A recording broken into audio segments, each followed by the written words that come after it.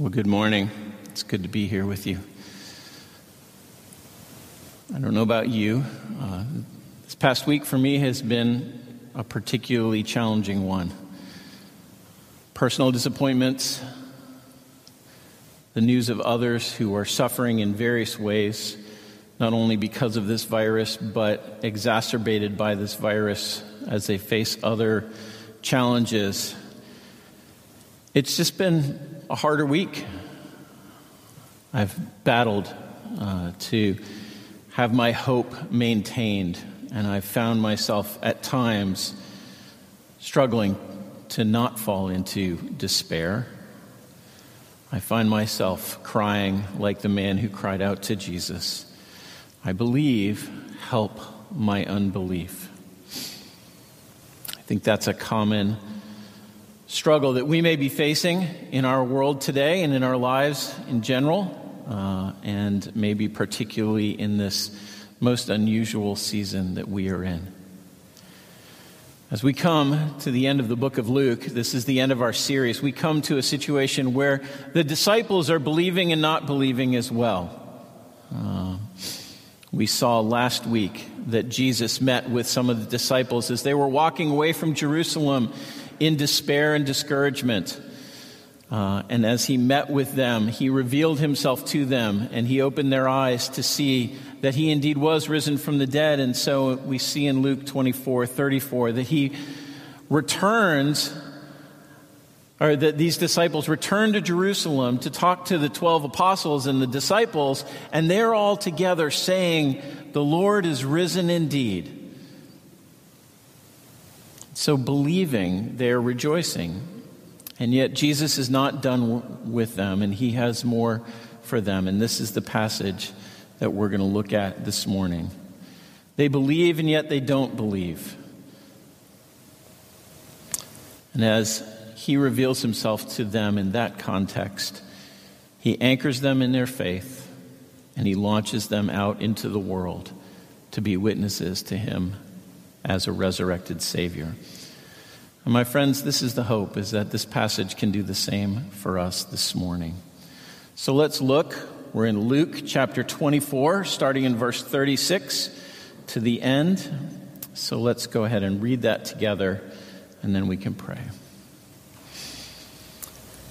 As they were talking about these things, Jesus himself stood among them and said to them, "Peace to you."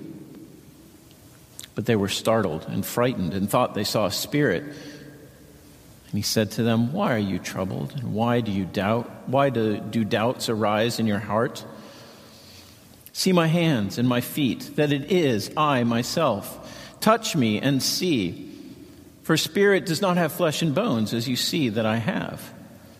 And when he had said this, he showed them his hands and his feet. And while they still disbelieved for joy and were marveling, he said to them, "Have you anything here to eat?" And they gave him a piece of broiled fish, and he took it and ate it before them. Then he said to them, "These are my words that I spoke to you while I was still with you, that everything written about me in the law of Moses and the prophets and the Psalms must be fulfilled." Then he opened their minds to understand the Scriptures and said to them, "Thus it is written, that the Christ should suffer and on the third day rise from the dead, and that repentance and forgiveness of sins should be proclaimed in his name to all nations, beginning from Jerusalem. You are witnesses of these things. And behold, I am sending the promise of my Father upon you. But stay in the city until you are clothed with power from on high." And then he led them out as far as Bethany, and lifting up his hands, he blessed them. And while he blessed them, he parted from them and was carried up into heaven. And they worshipped him and returned to Jerusalem with great joy, and were continually in the temple, blessing God. Let's pray together. Lord, even as you helped the disciples so long ago, we ask today that you would do for us. Lord, that you would open up our minds so that we would understand the Scriptures. And Lord, that as you open up our minds to give us understanding. Lord, you would strengthen our faith. Lord, that you would fill our hearts with joy. And Lord, that we would be moved to worship and proclaim you as we understand this passage this morning. Holy Spirit, I pray for your help, both for me as I speak and for all as we listen to your word. Lord, that you would help us this morning to believe. We pray this in Jesus' name. Amen. Well, this is the final resurrection appearance of Jesus in the book of Luke. And remember, if you aren't aware, that Luke is actually the first half of a two-book series. The book of Acts was Luke's second volume that continues the work of Christ through the church, the proclamation of his name and the work that he does in building his church. But here we see Jesus at this last section, anchoring his followers in a truth that cannot be denied and launching his followers into a mission that will consume their lives. So let's look at those two things in order: a truth to be anchored and then a mission to be launched into. First, we're going to look at 24:36 through 47, a truth to be anchored in. The truth is that Jesus really did rise from the dead. And they become eyewitnesses of this as they see him in his resurrected body. Now, it's a fascinating story because we've already seen Jesus appear to people. He's appeared to Mary. He's appeared to Clopas. Peter went and saw the empty tomb. There are a number of people who have already have real evidence of Jesus rising from the dead, and they have all gathered back together, and they're trading these accounts, and they're comparing them, and it seemed, as we said in verse 34, that they did believe it. And yet, Jesus then shows up in their midst, and, as is not unexpected, because no one had ever seen someone be raised from the dead like this before, they didn't believe it. Jesus steps into the midst of them, and he knows their response, and so he says, "Peace be with you. Don't be afraid." And yet they are afraid. They think they've seen a ghost. They think they've seen a spirit, because this was all that they could imagine. If coming back from the dead meant anything, it meant this, that you would come back as some kind of spirit, and they were terrified. And Jesus is so gracious and gentle with them. Why are you so troubled? Why do doubts rise in your heart? Look at me. See that it is really I. Look at the way that he says this in verse 39. See my hands and my feet, that it is I myself. He repeats that. In Greek, it comes out so strongly. It is really me. I am the one that is standing before you. This is not just a vision. This is not a dream. It is really me. You can see, and not only say you can see me, but he says touch me. And touch actually has the sense of being handled. You can put your hands on me and know that it is really me. Because spirits you can't touch. They don't have flesh and bone the way I do. And then he said this, and he showed them. And he showed them especially his hands and his feet. His hands and his feet with the marks of the crucifixion, the marks of his death just 3 days ago, just recently, where he had gained these scars that would be on his physical body forever, remembering his death for them. This is not just a vision of a spirit, but this is Jesus, the real one who hung on the cross, risen again. It's remarkable. And they believe, and yet there's this great phrase in verse 39, right? And while they still disbelieved for joy and were marveling. It's kind of like, I remember when I was in college, me and my brothers conspired to travel back to visit my parents for their 25th anniversary. They didn't know that anyone was... No, one of my brothers had planned to go home and celebrate with them. And the rest of us were off living in other parts of the country. And we managed to surprise them so that we just drove into the driveway together and opened the door, and there we were. And Mom and Dad said, "I can't believe you're here," with joy and marveling. And I think that's what the disciples are doing here. Like, I can't believe you're here. It's joy, it's wonder, it's amazement. It's still a little doubting. Like, is this really true? Is this really happening? So Jesus appears to them, and he's so gracious. He just casually says, "Hey, do you have any leftovers around? Can I get something to eat?" And this is not a throwaway. It's a weird detail, isn't it? But it's not a throwaway. Jesus is intentionally saying, you can see me, you can touch me, now watch. Spirits don't eat food. There's no body to put the food in. It just doesn't happen. And so he picks up a piece of bread and he eats it.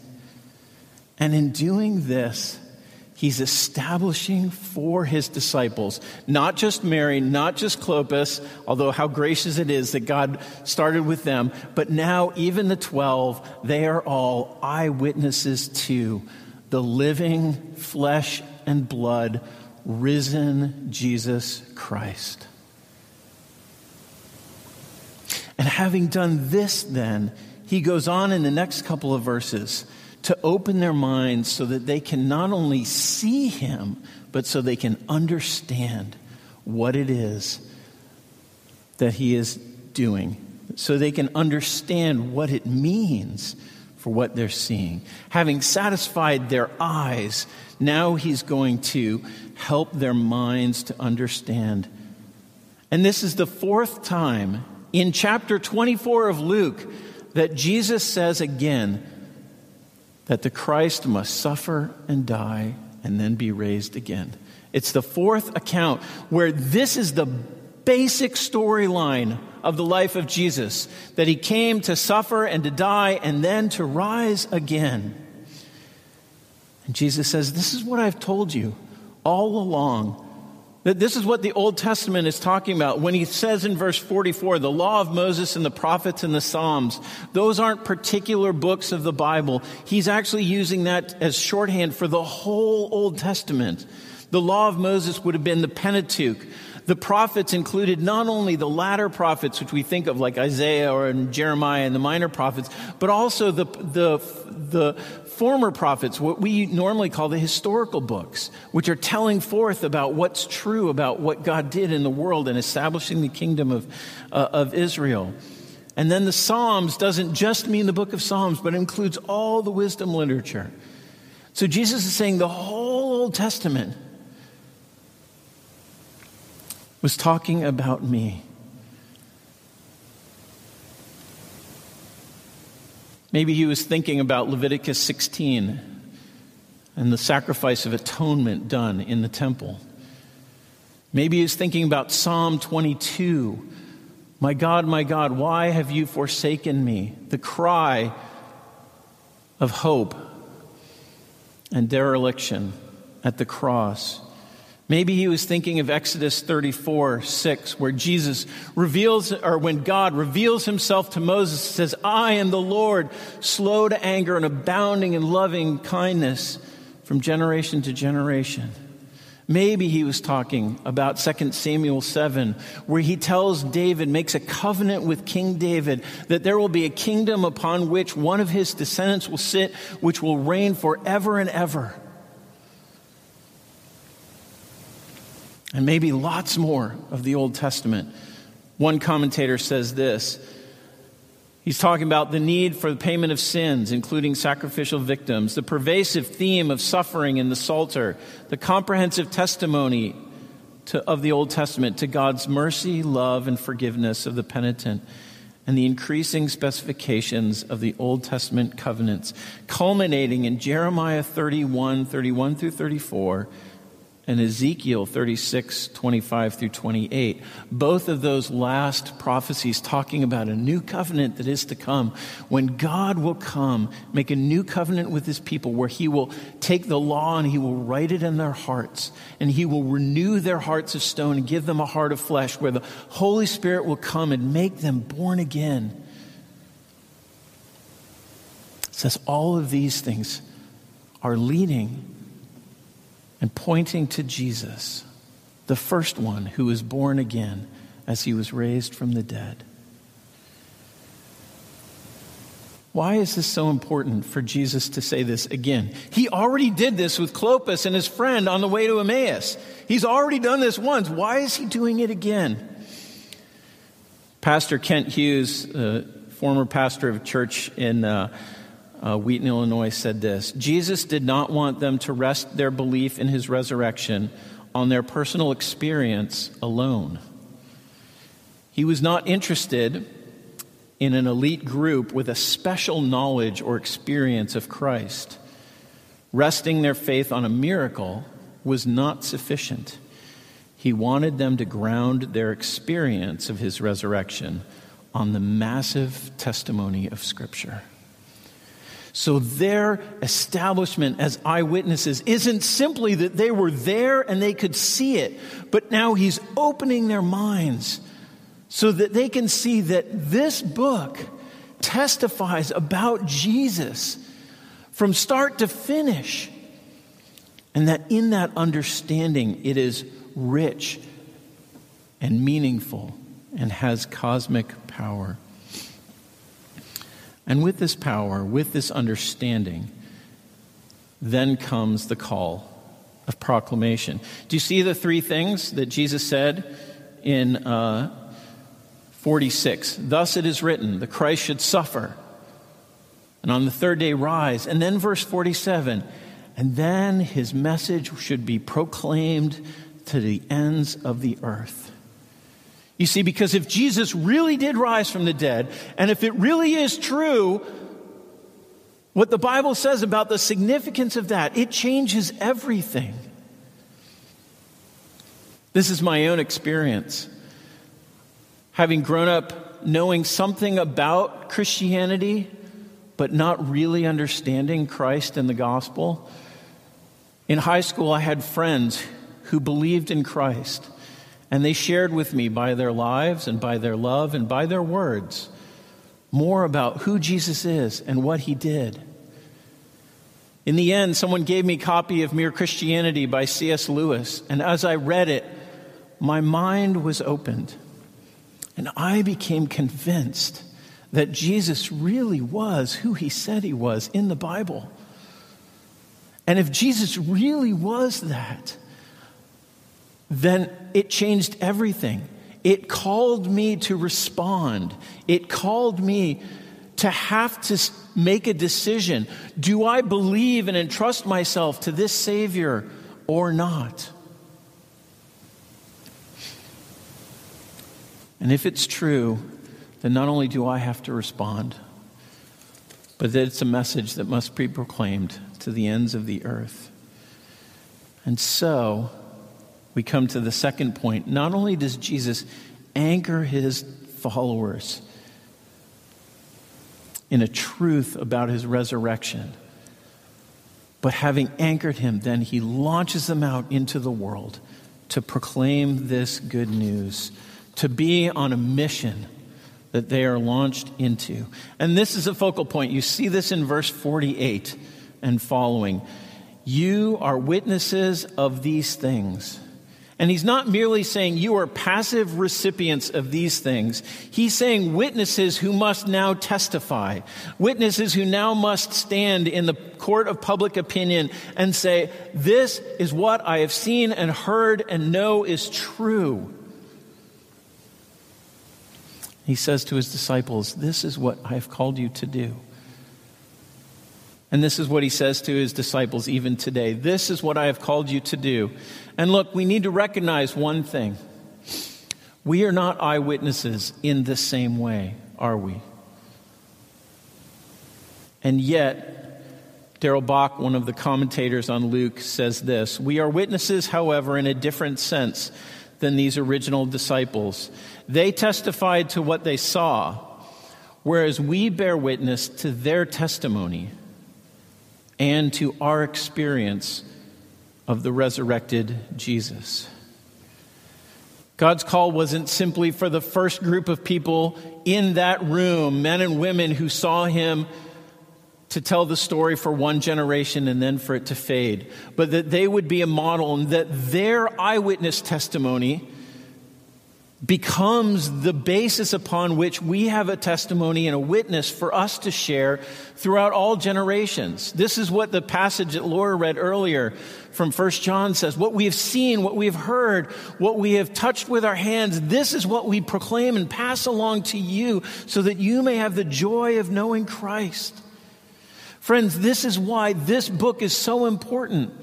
Because we are not without testimony. We are not without evidence that this is true. The whole book of the Bible, and particularly the New Testament, testifies to the reality of this and empowers us to be witnesses as well.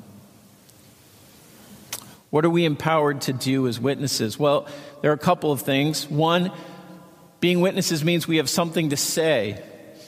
In verse 47, it says, what do we have to say? We have to talk about repentance and forgiveness in the name of Jesus.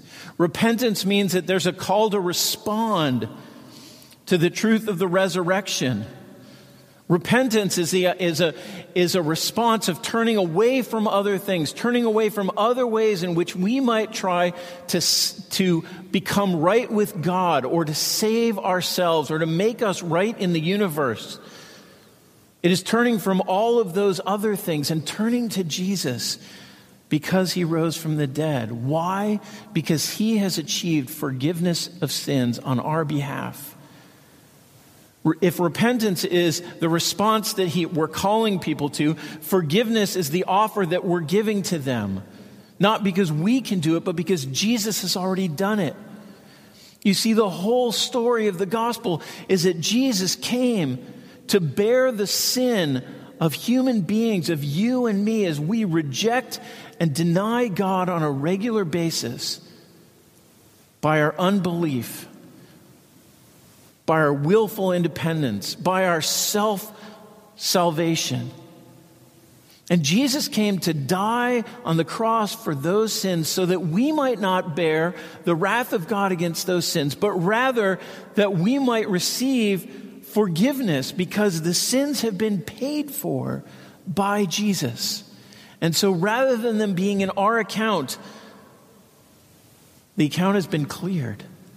And we are now able to come to God in trusting faith. This is what Jesus has done for us. And so repentance is the call to respond. Forgiveness is the offer that's given out in Jesus' name. That is on the basis of what Jesus has done and who he is. Jesus, our substitute and our Savior. Jesus, by his resurrection, the one who has victory over sin and death and is declared to be vindicated as the Son of God. A resurrected Christ calls the world to respond. And in that response results in a new relationship with God. Friends, I don't know if you've thought about this. There are many today in our world who think, aren't all religions the same? They believe in a higher power. They try to make us better people. They're hoping, ideally to improve the world. And sure, some of those things are similar across the board. But Christianity is distinct in this very thing. It claims that God came to earth and lived and died and rose again. And if he did that, that is the most important thing that we would ever know. No other religion teaches that. This is the thing that I had to wrestle with on my own journey to faith, and this is what we all have to wrestle with as the world, as Christ is proclaimed. Friends, I wonder, what do we preach? And by that, I don't mean standing on a street corner or sitting up here in a pulpit, but by our lives, what do we say? Jesus is a friend next to you. Jesus is one who comes and helps us in our troubles. Jesus will heal your diseases. Jesus is going to bring meaning and purpose and richness to your life. Friends, I'll tell you what, all those things are true.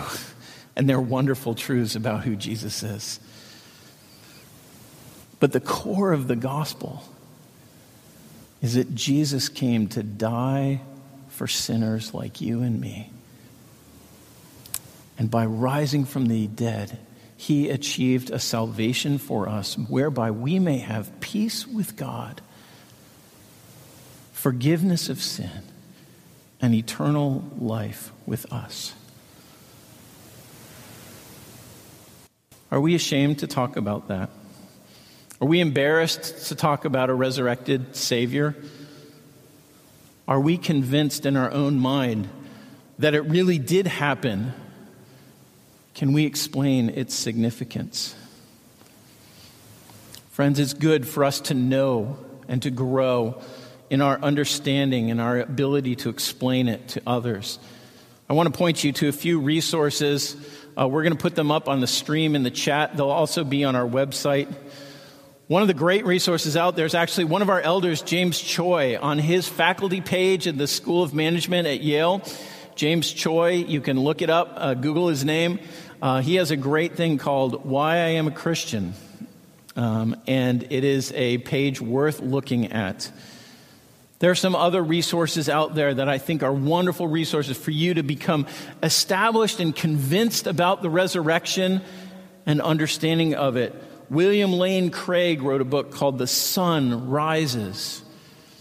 There's also a great book out there. It's edited by a guy named David Baggett, but it's called Did the Resurrection Happen? And it's a conversation, and actually an ongoing conversation between Gary Habermas and Anthony Flew. Anthony Flew was an atheist, and Gary Habermas was a Christian, and they debated the evidence for the resurrection. But this book is 20 years later, talking about the evolution of their conversation and involving some other people in the conversation to talk about it. It's a wonderful exchange. And for those of you who are scholars, N.T. Wright, The Resurrection and the Son of God, is an overwhelmingly convincing narrative testifying to the truth of the resurrection of Jesus Christ. And if you're out there, if you're in seminary or if you're in divinity school or if you're in religious studies classes and you're wrestling with this at a whole other level, this is the book for you to go to. It's about 700 pages. It's not easy, I'm not going to lie, but it's a wonderful resource for you to be convinced, for you to know these things. Friends, these are ways that you can be equipped to be convinced of and understand why we believe the resurrection. But I'll tell you what, you don't have to know all those things to be able to bear witness. You don't have to be a New Testament scholar. You do need to know His Word, to know how it is an account of Jesus raised from the dead, and to be willing to stand up and say, this is what we know. This is what we know. And if this is true, it changes everything. So witnesses have something to share, don't they? But they also have a world to tell. Jesus goes on in verse 47 and he says, repentance and forgiveness of sin should be proclaimed in His name to all nations, beginning in Jerusalem. And this is an amazing thing, right? Because Jerusalem has been the terminal point of Jesus' life and ministry. He ends up there to accomplish His work of salvation by dying and rising from the dead. But now Jerusalem, according to Jesus, is the launching point. It is the place from where this sound is going to go out to the ends of the earth, to all people. And of course, this has always been God's plan. This was not a new thought like, hey, we've got a great product. Let's see how many people we can sell it to. This has always been God's plan. Going all the way back to Genesis 12, God comes to Abraham and He says, I am calling you to trust in me and to follow me, and I will make you the father of great nations, and I will bless you, and I will make you a blessing to all peoples of the earth. In the very beginning of God establishing his redemptive work, he said the goal of this is that the whole world would be blessed. And we see it throughout Scripture. Isaiah 49 verse 6 says, "It is too light a thing that you should be my servant to raise up the tribes of Jacob, to bring back the preserved of Israel. I will make you a light to the nations, that my salvation may reach the ends of the earth." Or Psalm 22:27, "All the ends of the earth shall remember and turn to the Lord, and all the families and the nations of the nations shall worship before you."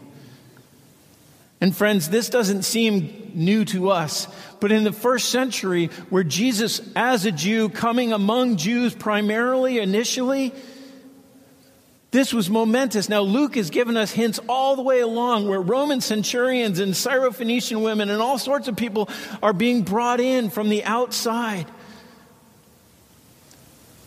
But Jesus, risen from the dead, "I have not come just for the Jews, but for the Greeks, for the Ethiopians and the Arabs and the Persians and all the peoples around in their world." And now we know that he meant as well the Laotians and the French and the Aleutians and the Quechua and the Russians and the Maasai and people from every continent, from every people group, from every tribe and language and tongue. And we know this because in Revelation there's a picture of God gathering people from every tribe and tongue and nation around the throne, worshiping Jesus. Friends, if you've ever wondered whether Christianity is an exclusive religion, whether it is inaccessible, whether it is only for a certain group of people, here we see so clearly it is not. God has opened wide the doors of his banquet hall to the world, and he has said, by the proclamation of Jesus to the end of the world, he is inviting everyone to come in. Come and take part in his salvation banquet. Turn from the fruitless meals of your own life and feast here in Jesus. Believe in him. He's not just the Savior of a tribe, but he's the Savior of the whole world. Friends, we here at Trinity have a great opportunity because we live in a wonderful city that is a crossroads. Do you know that over 16% of people who live in New Haven were not born in America? It's really interesting, isn't it? Yeah. It's a high percentage, far higher than the national average. Because we have universities that are world-renowned, because we are a sanctuary city for refugees, we have people from all over the world who are our neighbors and our friends and our co-workers. What an opportunity we have to bear witness to Jesus to the ends of the earth right here. But I also want you to know that the elders at Trinity pray regularly that we would not merely be a church that witnesses here, though we want to do that well. But we pray that some of us from our midst would hear the call to go to places like Jonathan and Natalie. Go to places where Christ is not known. Go to places where people have not heard about a resurrected Savior. That they'd be willing to spend their lives doing this. We pray that Trinity would be a church that launches people into the world, ready to be witnesses for them. So what about you? Are you ready to be a witness? Whether near or far, are you ready to stand and tell the story of Jesus who came and lived and died and rose again for our salvation? Feels pretty daunting, I'll bet, to many of you, as it does to me often. The good news is that Jesus knows how hard it is. And so at the very end of this passage, we see two things that give us great hope. One, in verse 49, he gives us a promise that we don't have to do this alone. Luke says it very briefly. He'll expand on this in the book of Acts hugely, that he is going away to the Father so that the Father can send the Holy Spirit down on his disciples to empower them and fill them with confidence and joy in the resurrected Christ, and to loosen their tongues to proclaim him. And so he tells them, go to Jerusalem and wait, because this is the next move. I'm going to pour out my Spirit, and I'm going to empower you for this mission that I've called you to.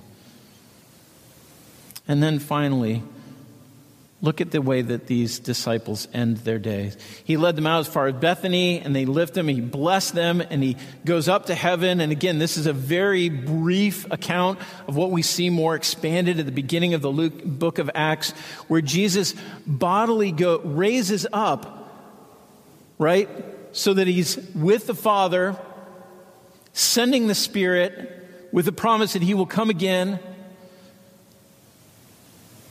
And the effect of this is that when he had parted from them and was carried up to heaven, what did they do?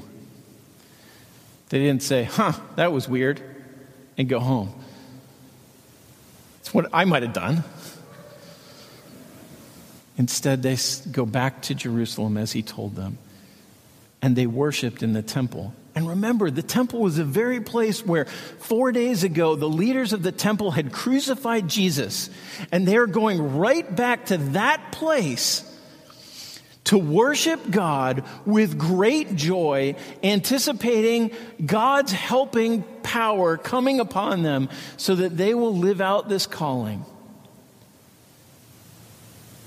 If at the beginning of this passage they were still where I am often, I believe, Lord, help my unbelief. At the end of this passage, they are worshiping courageously in the face of their enemies with joy because they have seen and know that Jesus is risen from the dead. May that be ours as well. Let's pray. Lord, we thank you for this passage. We thank you for the way that it comforts us, the way that it challenges us, and the way that it calls us. Lord, I pray for those this morning who may be wrestling with the truth of the resurrection. Lord, will you come alongside of them and equip them and help them to know and to understand this truth. Lord, I pray for all of us that we would be strengthened in our faith, filled with joy, and that our tongues would be loosened to bear witness that Christ is risen. He is risen indeed. Lord, that we would do this here in New Haven and in the New Haven area and to the ends of the earth. We pray this in Jesus' name. Amen.